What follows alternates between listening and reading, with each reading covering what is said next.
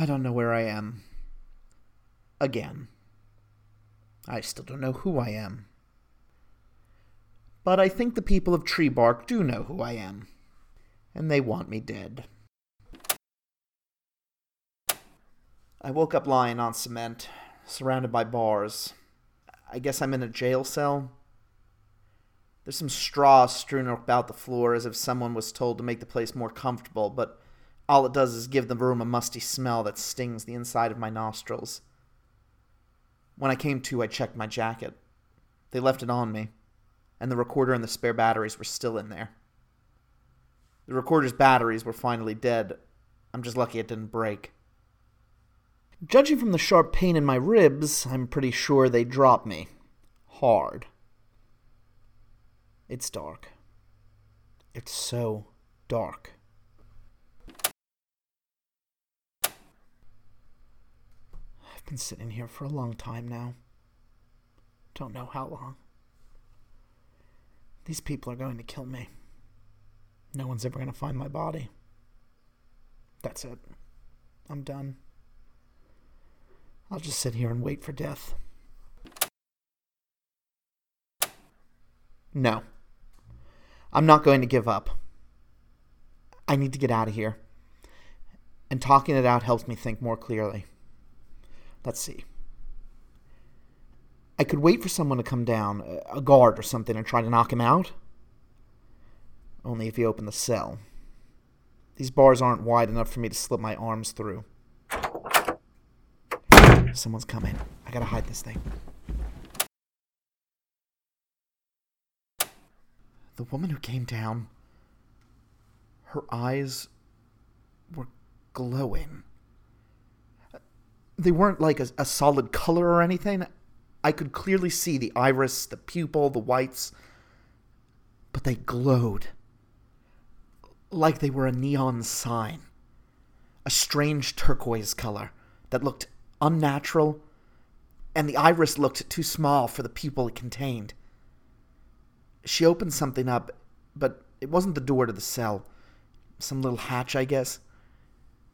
She slid a bowl full of pungent soup through it and told me to eat up. Said I looked like garbage, and they needed me alert to answer some questions they had for me. I didn't say anything about her eyes, but she had to have noticed me staring at them in horror. If she could see my face clearly in this darkness, that is. The next time someone comes down, I'll try to hide the recorder while keeping it on. That way when I get out of here, I can... When I get out. I've got to stop lying to myself. I'm never getting out of here. I must have fallen asleep. Someone came down here recently, but I don't know when. There's someone's body lying next to me. Oh my God. It's the shopkeeper. I never did ask for his name. He's been beaten to death. His face is an unrecognizable pulp, but I can tell it's him by his clothing and his hair. This is my fault. His death is on me for going into his store. Someone's coming. Who are you? What do you want? What did you do? Wait. Your jacket. It's the same jacket I have.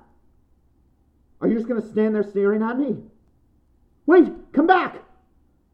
Wait! Please! I need answers. Where is he? I'm in the town square. Everything is on fire. The stairs leading out of that dungeon opened right into the inn. And I guess I shouldn't be too surprised. There's no sign of the woman with the glowing eyes, or anyone else for that matter. No dead bodies. Did he come just to free me and burn this place down? What could he possibly gain from this? And who the hell is he that he knew I was here and in trouble? Oh, shit. I had to run back to the inn. I had just made it back to the general store, which was destroyed, of course. It was mostly picked clean, but I found a few things that had been overlooked. A small rolled-up tent, a lighter, a backpack. I shoved the tent and the lighter into the backpack. And then I remembered that I had hidden the canteen and the first aid kit the shopkeeper gave me in my room at the inn. I don't know how I forgot.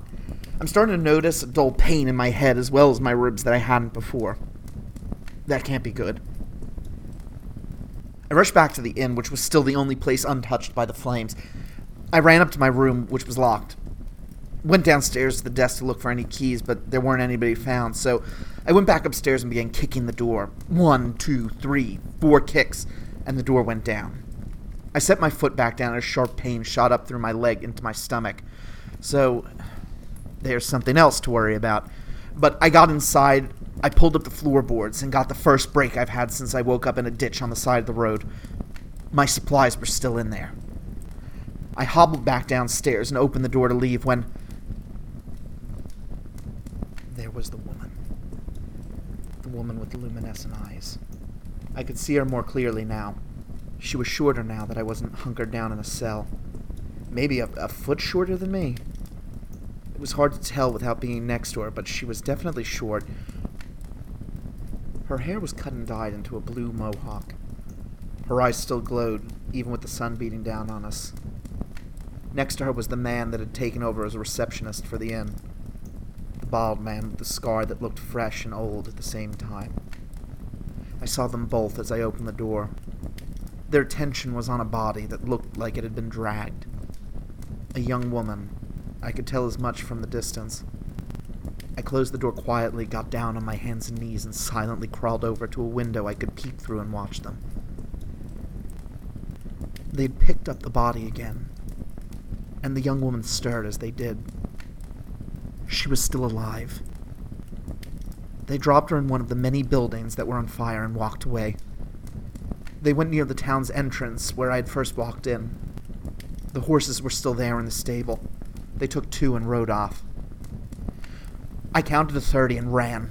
Ran out of the inn and into the building where they had dropped the woman.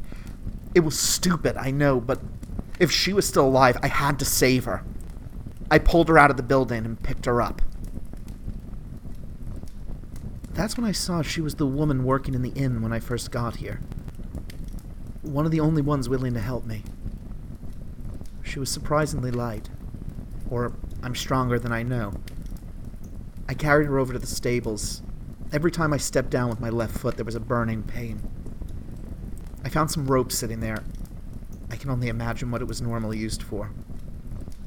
I used it to tie the woman over one of the remaining horses so she wouldn't fall off. I let the other horses go so they wouldn't burn to death. I walked with the horse back to the inn, keeping an eye out for the scarred man and the mohawked woman, and filled the canteen in their well. I'm still standing here next to the horse, uncertain of what to do next, with the unconscious, possibly dying woman. I hope she doesn't panic when she wakes up. If she wakes up. Okay, that's enough for now. I need to get moving. We may be in the middle of nowhere, but that just means a town on fire will attract even more attention in the distance.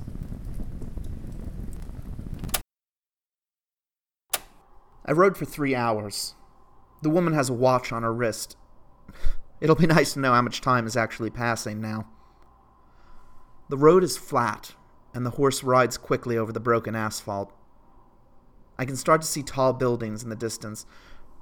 Hard to tell how far away it actually is, but I guess that's my goal now. Reach the city, or whatever it is. I have to say, I'm impressed with my nodding skills. She never came close to falling off as we rode away from tree bark. I wonder where I learned how to do that. Maybe the city has the answers I'm looking for.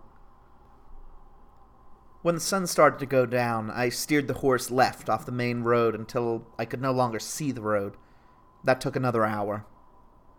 But it'll hopefully keep us safe from any unpleasant travelers. I wonder why they didn't just kill her like they did the shopkeeper.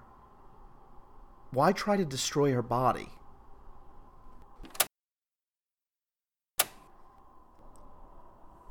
tent is set up, and I can still see the city from where we've stopped. You know, every time I pull out my recorder, I wonder, why am I still doing this? Recording everything. It takes up a lot of time. But, well, like I said before, talking things out helps me stay sane. Maybe I'll be able to stop when she wakes up. It'll be nice to have another human to talk to. If she isn't silent like she was at the inn. I've untied her and set her down inside the tent. I collected some brush to create a sort of fire. It's small, barely any heat coming from it.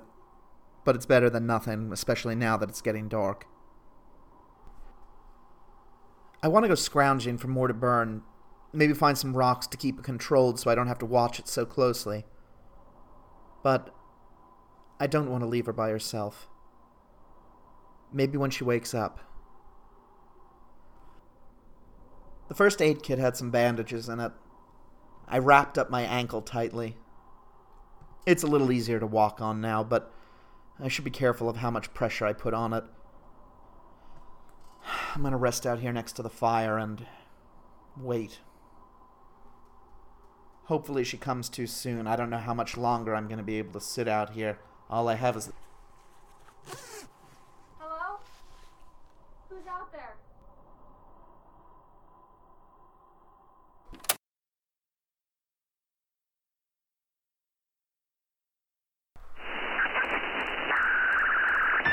Beyond the Road is presented by Brothers from the Same Mother Productions and is performed by Zachary Jackson.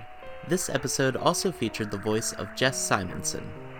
Beyond the Road is written and produced by Charlie Johnson. Music by Andrew Dickinson. Learn more about him at midnightmoonmusic.com. Like us on Facebook at facebook.com/beyondtheroadpodcast and follow us on Twitter at beyond_road. Email us at beyondtheroadpodcast@gmail.com.